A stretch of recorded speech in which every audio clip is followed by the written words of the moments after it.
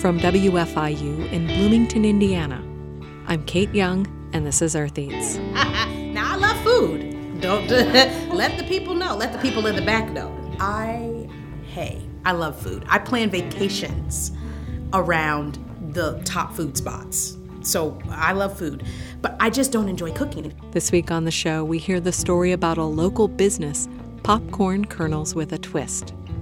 We speak with the owner, Dr. Virginia Gathiri, about what motivates her to run her own food business, since she doesn't really like to cook. That story's just ahead. Stay with us.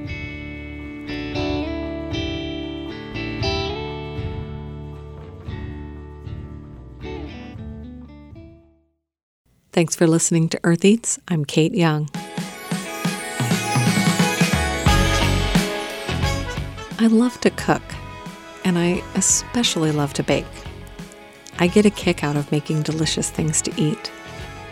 But I can't imagine translating that enjoyment into a business. It's a completely different skill set, which I do not possess. So I'm always curious when I talk to owners, what drove them to start a food business? I've done a whole series called Taking the Leap, exploring exactly that question. In the case of Dr. Virginia Gathiri, it's even more puzzling.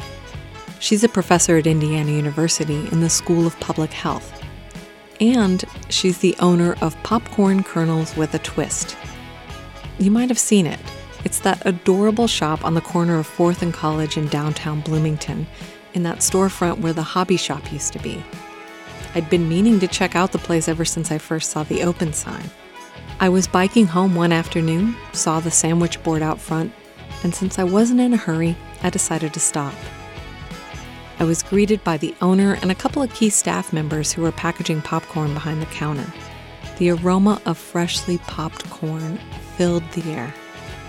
They keep a popper on hand at the shop for fresh servings of popcorn, but I learned that the majority of their product is made off-site at One World Kitchen Share. They produce a huge variety of flavors, from simply salted to buffalo cheddar to caramel pecan praline salted white chocolate popcorn. We made a plan to meet up at a later date so I could learn more about their popcorn and the story behind the business called Popcorn Kernels with a Twist. Oh, and popcorn is spelled with a K. When I arrived at the kitchen, Fred Bennett was already measuring out the ingredients for a batch of caramel. Well, today I'm preparing caramel corn, classic caramel corn. Okay. So in the kettle you're getting butter. Butter. And this is real butter. Correct. And brown sugar and then we're going to do some corn syrup. Some carob syrup. All right. We're going to heat it up, and then we're going to go from there. And then the popcorn's already popped, or is she going to pop some more? I have some, and I'm going to pop some more as well. Okay. Yes. So how does it go? You've got the popcorn popped, and then you make this caramel syrup, and that's just done stovetop in a pot. Correct. And then we add to the popcorn, and then stir it up, bake it. So it gets coated with the syrup, but then to kind of get that crunch on the outside, you've got to do the baking, right? So I know you guys have a lot of different flavors, a lot of different recipes. Some of them are sweet, some of them are savory, some of them have these kind of coatings, but then some of them are just spices. Yes. So how do you go about developing a new recipe? Well, I'm going to, in the immortal words of Dr. Virginia Gathiri, the owner, she says popcorn is a blank canvas. So, I mean, she comes up with these flavors, and she has a very distinct palate. And let's just say if she says, I got a grape flavor popcorn, it tastes like grapes. Okay? And if it doesn't taste like grapes, it will not get on the shelf. You know what I'm saying? We want to make sure that it is what we say it is, and what she says it is. You know what I'm saying? Yeah. Are you just here for the full day, just cranking out the popcorn? That's it. That's what we do. That's how we do. Just crank it out. Just crank it out. I remember one night I was here, because I hadn't added a big staff yet, because I was just kind of retesting the concept. And I remember Jeff was down here, and he was like, "What the Blake are you doing?" And I was like, "These caramels don't look perfect." He said, "It's delicious. It's like artisanal, it's handmade. It's not going to look commercially prepared. Every kernel's not going to be perfectly covered," because the reality is even though I knew it tasted great, I think sometimes visually people are very aware. We all are, right? If it doesn't look like it looks maybe coming from a factory, we ignorantly are like, it's probably not good. Right. So I had to get out of my head and thinking that it had to look like each kernel was covered. And actually, because of the richness of our caramel, because this is truly gourmet, I mean, we use real butter. So due to the richness of it, you really don't want every single kernel covered to capacity, because we'd all be like, oh my God. I mean, some people can eat rich stuff like that, but it can be really, really rich. Yeah, it's like your mouth wants a break from the completely covered kernel. Yeah, and you want to make sure that the experience is completely enjoyable. So there's a flavor that I developed called Dr. G's Special. I'm Dr. G, of course, and I like the caramel, but I like it with plain because I love plain popcorn. I consider myself a popcorn purist, if that's a thing. So I just like plain popcorn, the kernels that we use, the gourmet circle kernels, by itself. So I add a little caramel, a couple handfuls of caramel, and then I enjoy it that way as well. But I typically wouldn't be one to eat a whole bag of caramel, even though that's our second top seller. Our first top seller is Midwest Delight, the caramel and cheese. Oh. That's our number one seller. Caramel is next. But even though I love the caramel, I love our caramel, it's rich for me. Yeah. So I like it with plain. Yeah. And so that's what I do. And then there's also the science to just making caramel. I mean, I know that just candy making has such a delicate range of temperatures. Mm-hmm. You do have to have it at a certain temperature, or else it's going to be a little too done, or not done enough. Right. And I bet you've experienced both of those. Yeah. I mean, I ain't gonna lie about it. Yeah. Fred is a lot more, I would say, accurate than I am. He's a lot more patient than I am, which is why I'm grateful that he has been making the caramel now for years. I barely remember the recipe sometime, and it's fine. But he's a lot more attentive to detail, I would say, than I am, for sure. Sometimes my attention is drawn other places, and there have been times when I've had to literally throw in the garbage 5 gallons of caramel corn because I've messed it up. And when you consider the cost of the ingredients, yeah, not a good thing. But you do what you have to do. Again, like Fred mentioned, it is true that I'm very intentional about what we're serving, what we're putting out there, what's on our menu, and what it tastes like. And I always ask for customer feedback, and I'm grateful that people are kind, and they will say, oh, that really wasn't my favorite, and there are some people who are really close to me who are saying, hey, yep, that was terrible. And, and I appreciate that. You need that. to develop, yeah. Yes, exactly. And I appreciate that because I'm that same way, right? Yeah, you appreciate that honesty from people who are in your circle.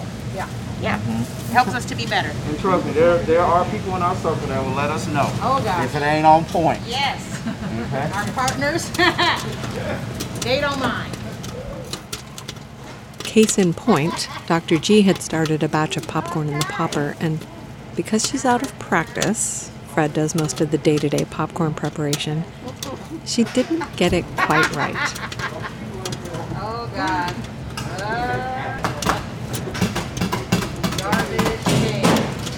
It's a little easier for me I can eyeball it, you know what I'm saying? I've been doing it for so long, I can just look and tell the amount that I need.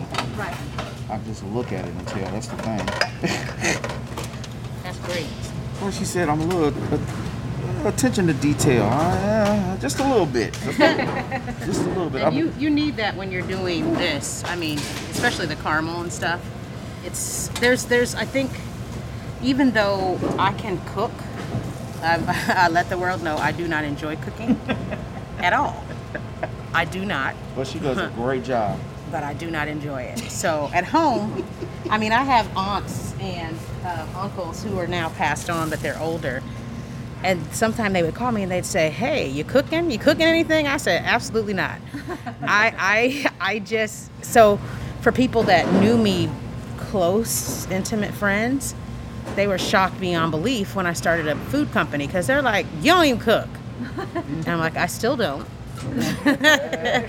But I brought that up to say that sometimes you may have a desire to do something, and it doesn't mean that you have to really have all the skill set. I know that sounds crazy, but there are people who can be extremely integral in your process. Fred is one of those. I've had other people before him.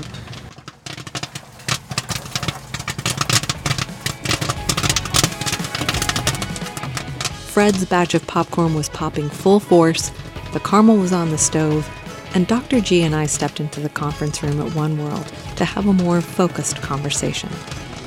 That's coming up after a short break. Stay with us.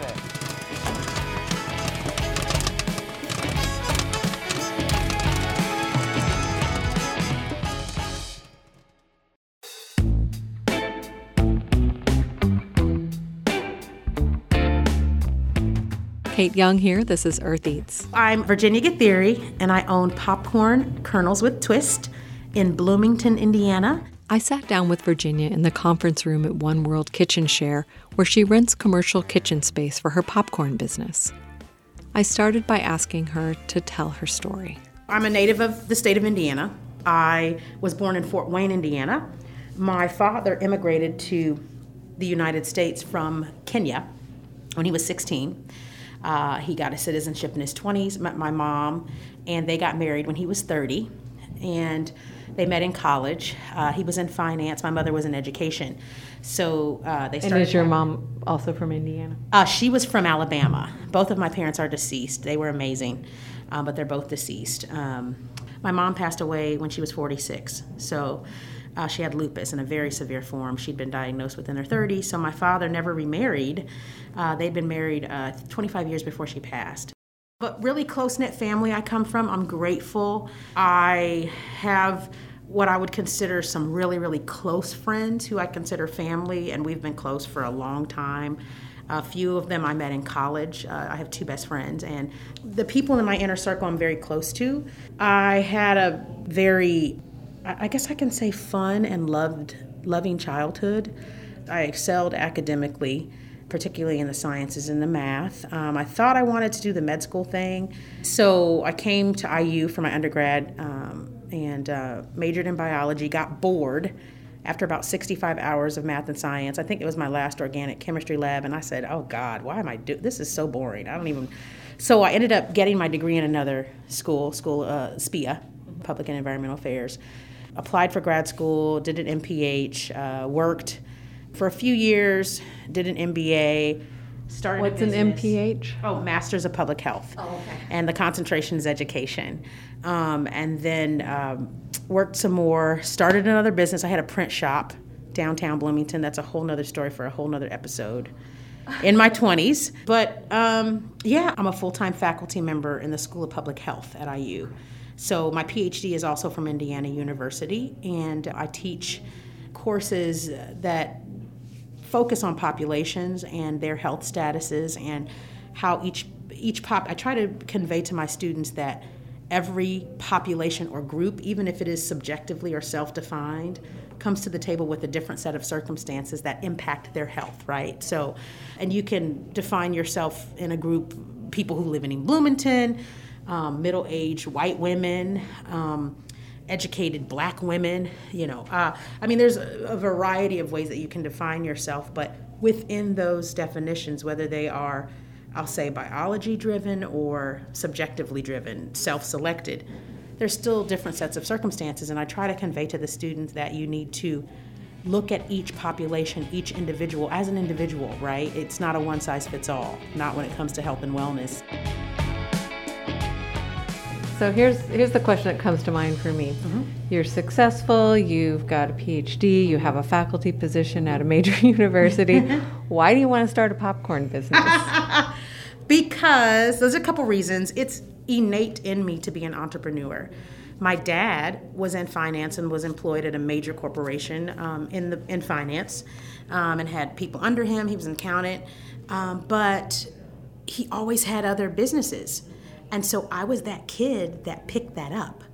And I saw that. And so unconsciously it was in me like, oh, I can work a full-time job, have a family, do other social things I want to do, and still have a business and thrive. And I saw that, and it just, I don't know, my mind, I was like, I can do it. I think because I saw my parents do other things and they enjoyed it, there was something in me like, you can do whatever you want. And they always told us that. You can do anything you want. There's no limits for you. So is it because it's interesting and challenging and fun for you to figure out a business and because you said you don't love cooking. So No, the I fact hate that you're cooking. doing a food business doesn't mean you love food. Now, I love food. Don't let the people know. Let the people in the back know. I love food. I plan vacations around the top food spots. So I love food, but I just don't enjoy cooking. I think it's stressful. I mean, I get so stressed out, like going to the grocery store, having to get ingredients. But again, like I said, it doesn't mean that I can't have a successful business in an area maybe where I don't thrive. The secret is to find people who you partner with, who can catch your vision. And actually they're willing, and you pay them, right? And you support them, but they are able to cause the business to thrive. And I've been fortunate and blessed to be able to find that. The energy has been in the space of my company where I've been able to find people who are like, this is so cool. And they absolutely thrive at it. Yes, I come up with recipes and ideas, and I can do it. It's just not my wheelhouse. It is not my preference. And so having people that actually can run with that vision that's important, because a lot of business owners, they struggle with that. They struggle to release their hands. Right. And I'm like, if you find someone that you trust and they there's an understanding there, right? Well, I also think it's an important point because I think a lot of people start a business because, say, they're passionate about baking pies. Like, I love to bake pies, and everybody's always saying, "Oh, you gotta start something. You gotta sell those." And I'm like, you know what? I like baking pies, and I'd like to continue liking baking pies. So I don't know anything about running a business. I'm not going to do it. But if somebody partnered with me who really knew how to run a business and said, "You bake the pies, and I'll run the business," maybe. But right. Yeah. Like I think sometimes what happens is people get into it because they love doing a thing, making a thing, but they don't know how to run a business. And so it sounds like you're kind of the opposite. You've got the business skills, and you just need the people who can, and you've got the ideas. Right, absolutely. But you just need the people who can do those details of making the thing. Who can execute the product. And that's the thing. I think it's really, I love coming up. I love being creative. I love coming up with the weird flavors. And they come to me in my sleep. Literally, I'll wake up and have an epiphany, and I'm like, oh my God. And I'll tell the team, and they're like, that's awesome. And I'll fabricate the trial, and then we'll just duplicate the process. But yes, do I know how to do everything? Yes, I do. Of course I do. It just takes me a little more time, and it's not very enjoyable. So yes, I think people do take a passion, and they're like, oh, I should start a business, because part of me as well is when I see a gap, I'm like, oh, that doesn't exist here. So this could be really profitable. So is that how you came up with popcorn? Yes. So I came up with popcorn because I love it. And there's a major company in Chicago, and I've been one of those ones standing in line for 2 hours to get the popcorn. And I thought, I want this in Bloomington. Now, yeah, that takes time. Eventually we'll have that, right? I can see us having people around the corner, wherever our storefront's located. But that takes time. That's not overnight. That just doesn't happen overnight. But I wanted that. I wanted to make a similar model. And so that's why so part of it was I knew that the market was open here. And part of it was, yes, I love popcorn. But again, I can't see myself for 45 years, myself making caramel. Yes, I see the business established that long. But me physically doing it, no. I mean, some people, that's their desire. And I respect that. I mean, if you're a pie maker and you want to make pies for 50 years, bless it, do it. Listen, I don't want to be stirring up caramel for 30 years, but I want the business to continue. And that may sound arrogant to some, it's not. You need to know to be able to attract people to your team that can do it, that see the vision, that are excited. And then in times when I need to, though, I mean, if the staff went down to 0, could I maintain and keep some product coming out? Yes, I could, because I know how to do it. It's just, again, a matter of knowing your strengths, and you need to play to those. Yeah. Can you tell me sort of the story of getting the popcorn business off the ground? Because it sounded like there were a couple of... Oh, yeah.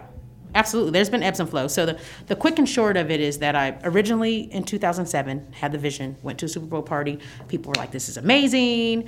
And I thought, What do you mean you went to a Super Bowl party? So I went to a Super Bowl party with a bunch of people. There may have been 75, 80 people there.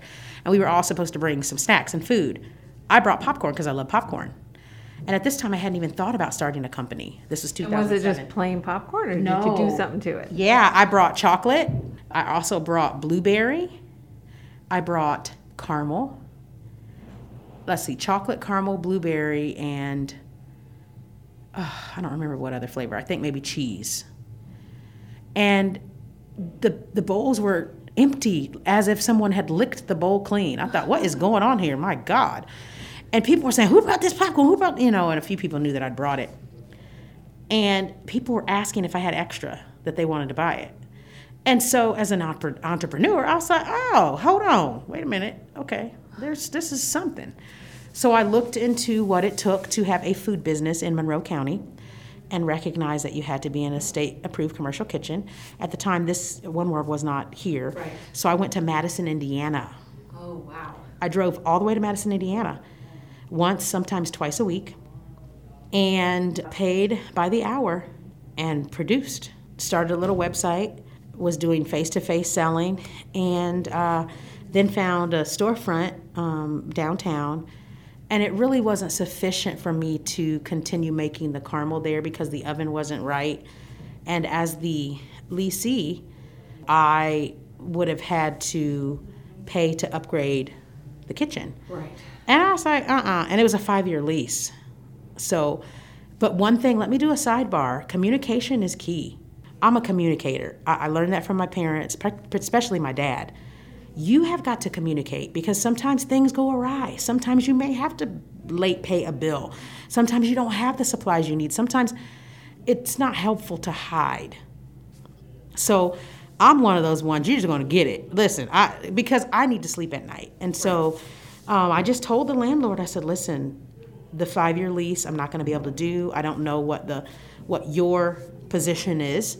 I would appreciate it if you would just let me out of it without consequence, but here are the issues. And he said, no problem. Oh, Yeah. all right. So at that point, you just said, I need to Yep. step back. Yep. I don't have all the resources I need. I'm draining myself. And so this was in 2000 and the top of 2009, I believe, when I'd stepped away from it. But the idea kept coming to me. 2016, it was so heavy. And so I said, let me try it again. Did the same thing, talked to the health department. They remembered me, and I said, I want to restart this. They were like, oh, that'd be great. We remember when you had the first time. That's so good. Good luck. So they gave me Jeff's information, and the ball's been rolling ever since. So 2016, October, I restarted by myself, no staff, started to tinker to start a website again, just to retest the concept, see if there were interest. I had major surgery in November, started back up in February 2017, and went in a storefront on Kirkwood, went into the mall later that year. We were in the mall 2 years and then ended up coming out of the mall, went downtown, but we've been growing and going ever since. We're the popcorn producer for IU. Now we're also in the memorial suites at the stadium. We're very grateful. I'm in the private suites. And so, websites doing better. We have a subscription plan. So you said you're the major popcorn supplier for IU. Mm-hmm. So that seems like a pretty stable and large contract. It is. Yeah, it depends on what's going on with the university. So of course with COVID, well, we weren't producing popcorn for IU anymore. No, let me correct. We actually, there were times when they were purchasing for staff or for random different things, but it wasn't the size that we were used to with them. When we first came on board, we were doing it for the auditorium, the ballet, or the Musical Arts Center, and pretty much any event that catering needed popcorn for, we produce for. One week they might only need 20, the next week they might need 1,000. So catering and then any other space at IU that knows that we do popcorn. And if they want popcorn, they reach out to us. Because we're listed, we're an IU licensed vendor as well. Okay. So we can sell we have a couple names that are licensed in the licensing office that we pay royalty for. Crimson Drizzle is one and Crimson Caramel is the other. And then I have a sticker that has the IU Trident on it that I designed. But yeah, we have a really good relationship with IU, and I'm so grateful. It's been fantastic. I also noticed that you do fundraising popcorn. Yes. So can you tell me a little bit about that? Yeah, so we also we do fundraisers, and there are organizations that ask us that, if we can support their fundraising efforts.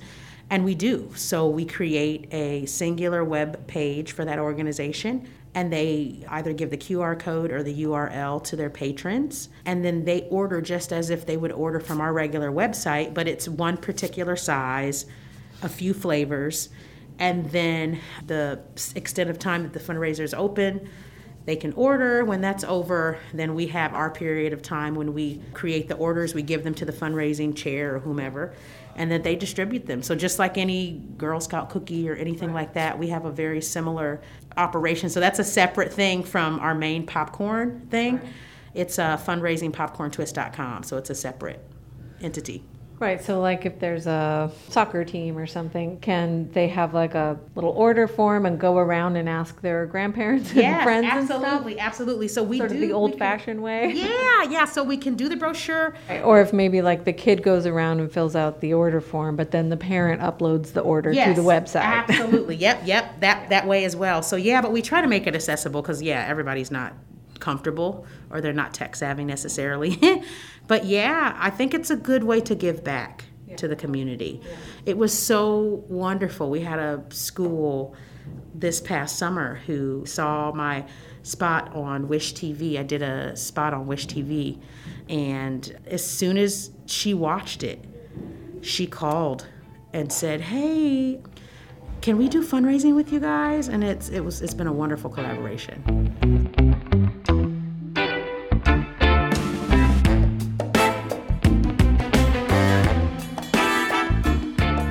The storefront that you are currently in, can you tell me a little bit about that? Yeah, so I always wanted that spot. It's a dreamy little spot. Oh my God, like from forever. Every time I would drive by, I'd say, oh my God, that's where popcorn should be. And so when I knew we were moving out of the mall, I called a realtor friend of mine. I was like, hey, I'm looking for a place, this is what I really need or want. And he said to me, that place on the corner of 4th and College, you need that. I've always seen you guys there. And I'm like, oh my God, I've always seen us there too. Oh my God. So he gave me the name of the person who owns it, and we communicated, and yeah, we're there now. So do you do some popping of popcorn there? Yes, we can do small production there. We also package there, which is fantastic. So that saves us time being in the kitchen here in the big kitchen, which has been amazing to us. This is just a dream, to be able to eat in one world. Yeah, it sounds like having a commissary kitchen in town kind of made it possible. Oh, absolutely. Yeah, I mean, I'm just grateful that the time when I had the energy again to restart, when that thought was in me, that this was here. Yeah. Because just at my age and what else I was doing, driving to Madison, Indiana would have been a no-go. Right. Because it wouldn't have made sense to do that back and forth. So I'm grateful for One World. But yeah, we can actually do packaging and pop some on site at the storefront. The health department approved us to do that. So that's great because we know that it's fresh, but it's so interesting. People will come in and say, do you guys have any fresh popcorn? And I'm like, this was just made like 2 days ago. Right. Shelf life for popcorn is 6 months plus. So yeah, and so you just need to make sure you've got it packaged in something airtight. Yes. And then it stays fresh. Absolutely. I was very intentional about selecting bags that are odor proof, tear proof, tamper resistant, because our popcorn is also in other spaces. Like we're in the visitor center.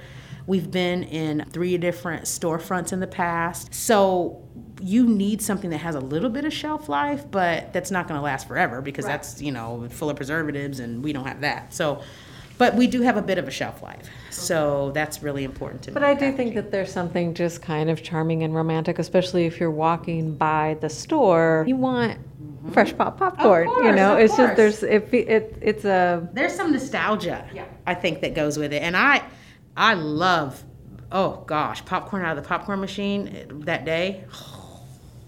So good. Oh, sometime I'll sneak in there and say, I just want a bag of popcorn, guys. I'll go in the back door and just, and so, it's good to be able to do some stuff down there. Yeah. Yeah, and I would just think it draws people into the shop maybe a little bit more. Are you getting some walk-in traffic there? Oh, absolutely, yes, which is great. I mean, I think those windows are amazing in that space.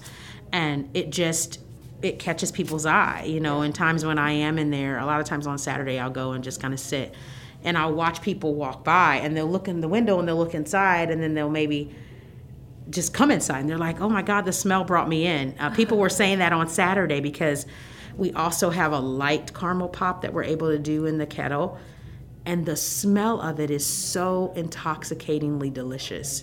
You cannot not walk in. Right. I mean, you're just like, it's almost unconscious that it draws you in. And the butter popcorn, I mean, you can just smell it. So, yeah, we have some walk-in traffic, which is great. I'm speaking with Virginia Gathiri of Popcorn Kernels with a Twist. After a short break, we'll hear about how she manages the work-life balance with a full-time position at IU and a thriving small business. Stay with us.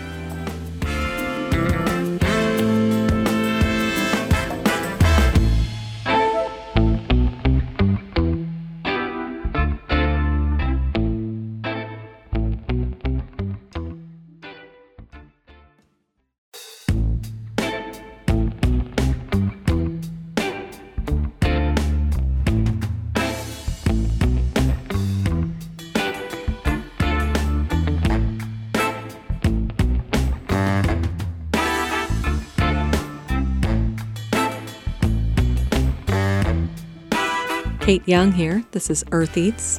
My guest is Virginia Gathiri.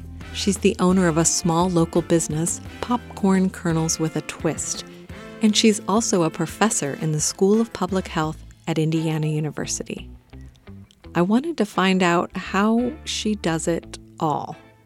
So how are you able to manage, tell me kind of a day in the life. Oh my God, do you really want to know that? Like think of one of your days when you're kind of doing everything. What does it look like? So I get up. I am very anal about my prayer and meditation time.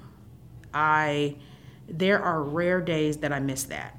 I do have a prayer and meditation room in my home. 95.9% of the time, I'm having an hour for myself to do that, because I'm so hyperactive and my brain is always going, that if I don't have forced time to be quiet, Lord have mercy, it would just be terrible, because I would just not have any centering time.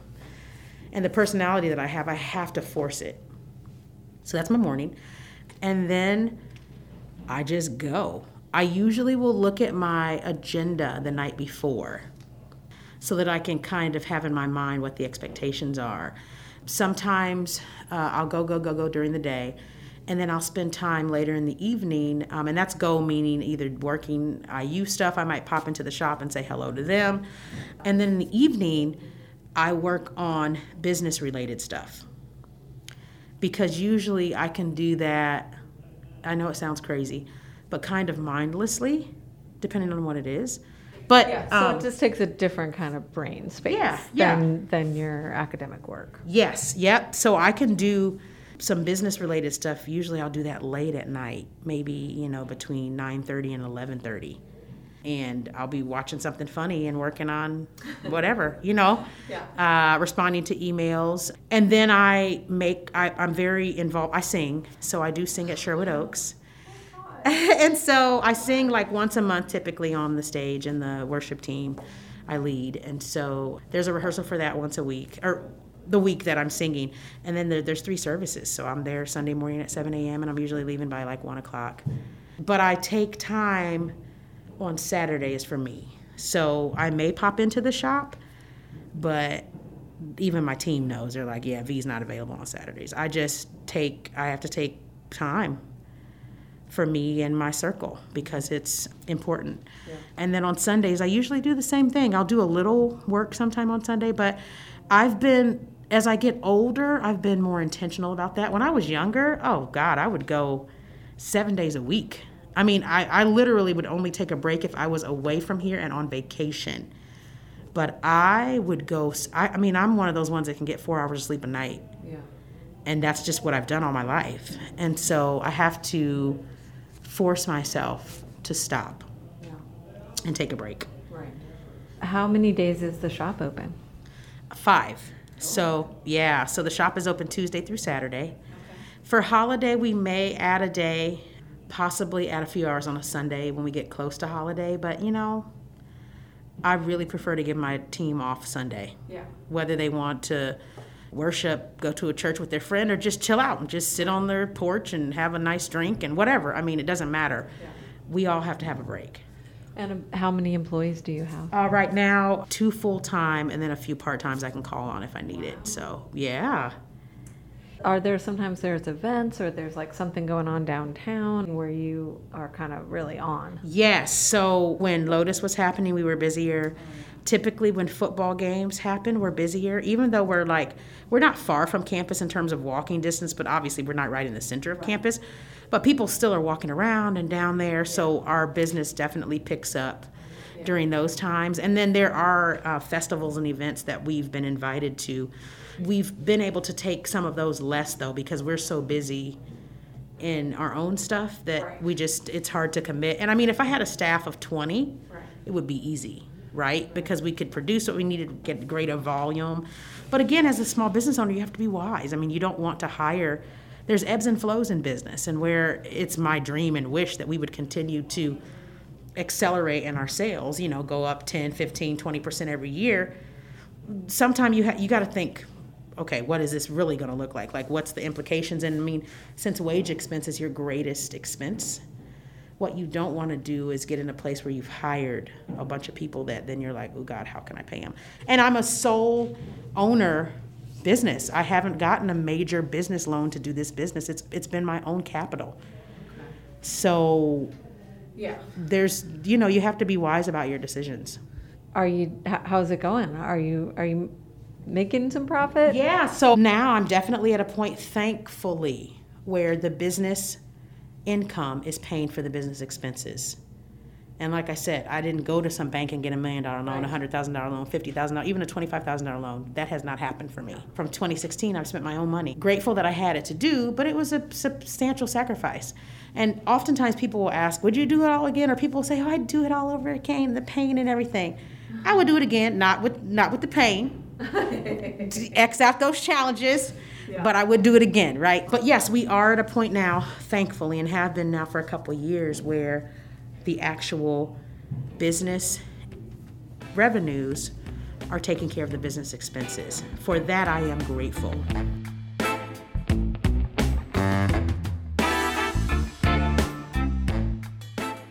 Okay, so summer of 2020, the killing of George Floyd, Breonna Taylor, Ahmaud Arbery, the months of demonstrations and awareness campaigns that followed. It's being referred to some as a racial reckoning, and I feel like this movement, it has a lot of dimensions to it, but one of them is really people, lots of dimensions, calls to defund the police, but also calls to support Black-owned businesses and to have an awareness of that. And I was just wondering if you've noticed that, especially locally, of people like seeking out, okay, I want to support Black-owned businesses. Who are the Black-owned businesses? Yes. Who are the Black business owners in this community? Yeah. Have you noticed that? Absolutely. So shout out to the Bloomington Foodies page. I had no idea. And one of my girlfriends, she texted me and she was like, hey, do you care if I mention your name of your business on the Bloomington Foodies page? I said, girl, I don't know what that is. But sure, of course. What? Absolutely. Absolutely. And thank you for thinking of me. Well, unbeknownst to me until I logged on, they had made a call. Who are the Black businesses? And of course, it was around that fever pitch. There's been many fever pitch times in our country, we know, with respect to race and racism and discrimination, all these things, for all marginalized groups. But I had no idea what the Bloomington Foodies page was, and I had no idea what they were doing, but it literally warmed my heart to a point of, and because when I looked on there, like I said, you never know who's watching you. People were saying, I love popcorn. Oh my God, that's my favorite place. I just was there yesterday. Their flavors are so amazing. The owner's so sweet. So and I had did no they, idea. did the Bloomington Foodies make like a list of Black-owned businesses? They did, yeah. And then they would buy stuff and take pictures and shout it out. And they were doing that before. I just had no idea. Awesome. And so you don't know who's paying attention. And yes, of course. So we were grateful because we were still in the pandemic. So we have something on our website that is order online and pick up at store. And we were doing a very compromised number of days open, a very small amount of hours, but curbside pickup. So somebody would call in and Fred would run their popcorn out to them. And yes, we definitely accelerated in sales during that space of time. And people have still been our customers. And it's just, the local love here is crazy. Like, it's pretty amazing.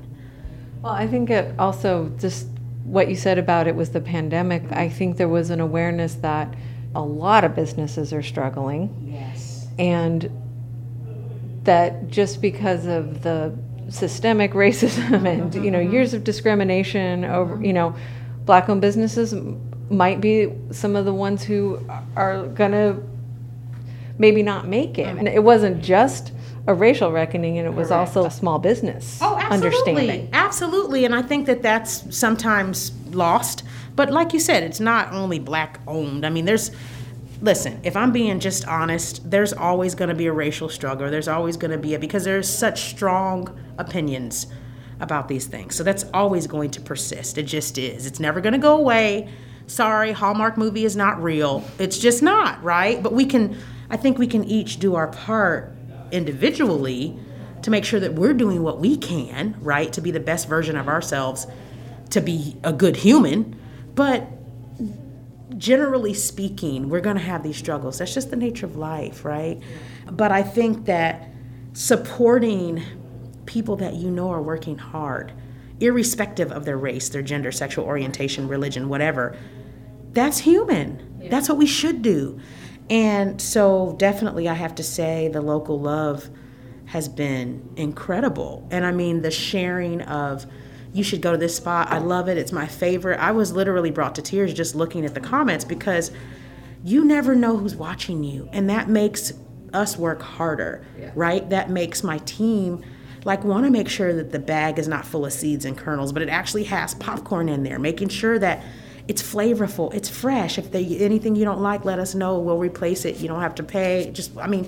I'm saying because that makes you go harder when you know. It's like a little kid who rides their bike for the first time and their parents are like, good job, Virginia, and it makes you so excited that you did a good job that you want to do more so that you can get that good job again. And so that's the feeling we have. And I think a lot of the local businesses in town hopefully also, feel that and have felt that. Yeah.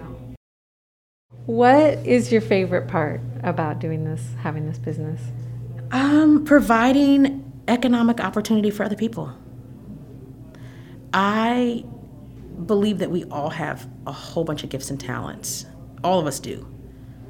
The difference in someone that does and someone that doesn't is that the person that doesn't do maybe doesn't know.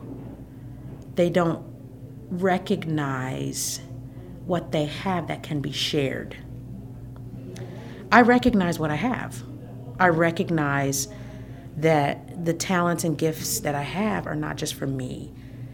They're for me in the sense that there's enjoyment that comes with it. And yeah, I'm not an idiot. One day I want to be a multi-billion-dollar popcornaire. Tell the people in the back, if I keep working, it'll happen, right? Maybe one day.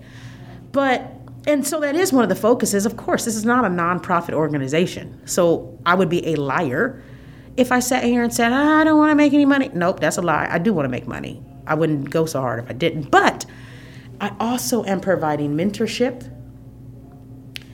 I'm providing economic opportunity.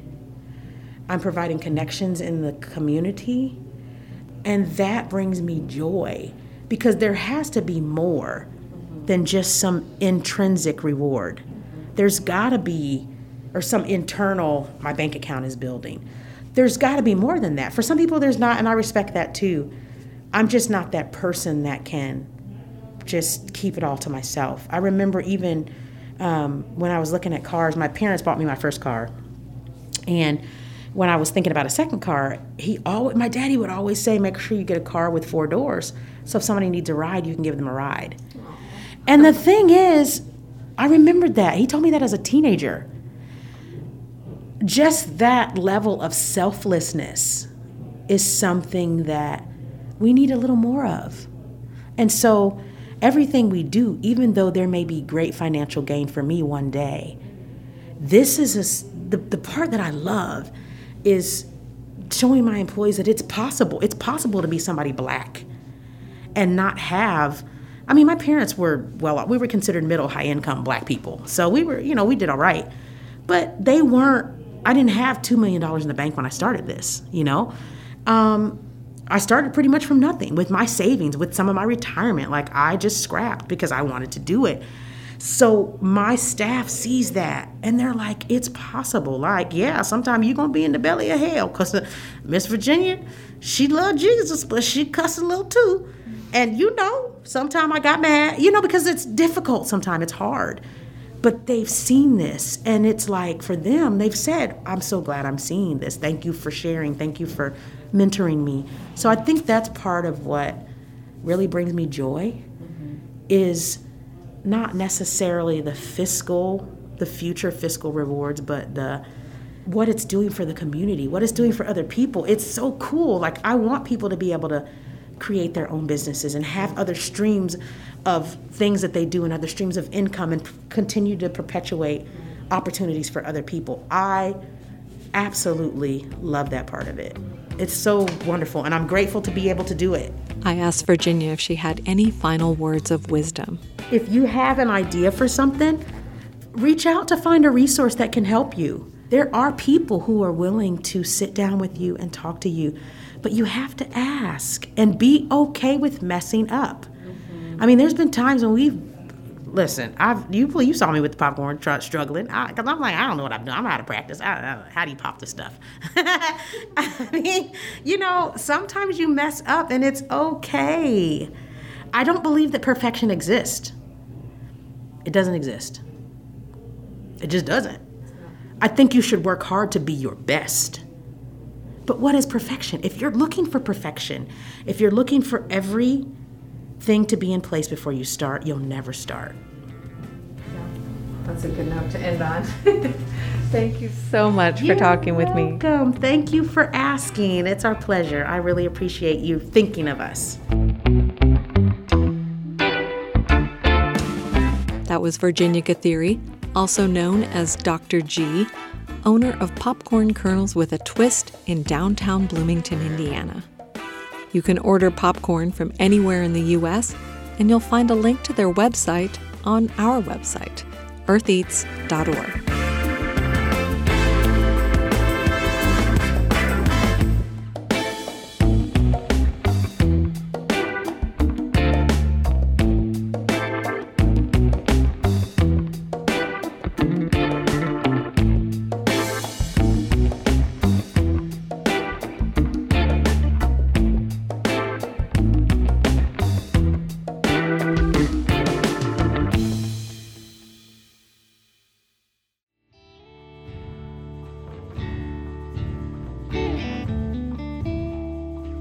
We're sharing some special recipe videos this week on the Earth Eats YouTube channel. It's a series we're calling Scraping the Bowl, and it's all about holiday cookies. We have ginger ducks with a juniper glaze and thumbprints with red currant jelly. Search for Earth Eats on YouTube and be sure to subscribe so you don't miss any. Still to come, we have recipe videos for marbled tahini thins and a delicious freezer cookie featuring dark chocolate and toasted pecan. You can find it all when you search for Earth Eats on YouTube. That's it for our show this week. Thanks for listening, and we'll see you next time. The Earth Eats team includes Eoban Binder, Mark Chilla, Abraham Hill, Peyton Knobloch, Josephine McRobbie, Daniela Richardson, Harvest Public Media, and me, Renee Reed. Special thanks this week to Dr. Virginia Gathiri, Fred Bennett, everyone at Popcorn Kernels with a Twist, and everyone at One World Kitchen Share. Our theme music is composed by Aaron Toby and performed by Aaron and Matt Toby. Additional music on the show comes to us from the artists at Universal Productions Music. Earth Eats is produced and edited by Kate Young, and our executive producer is John Bailey.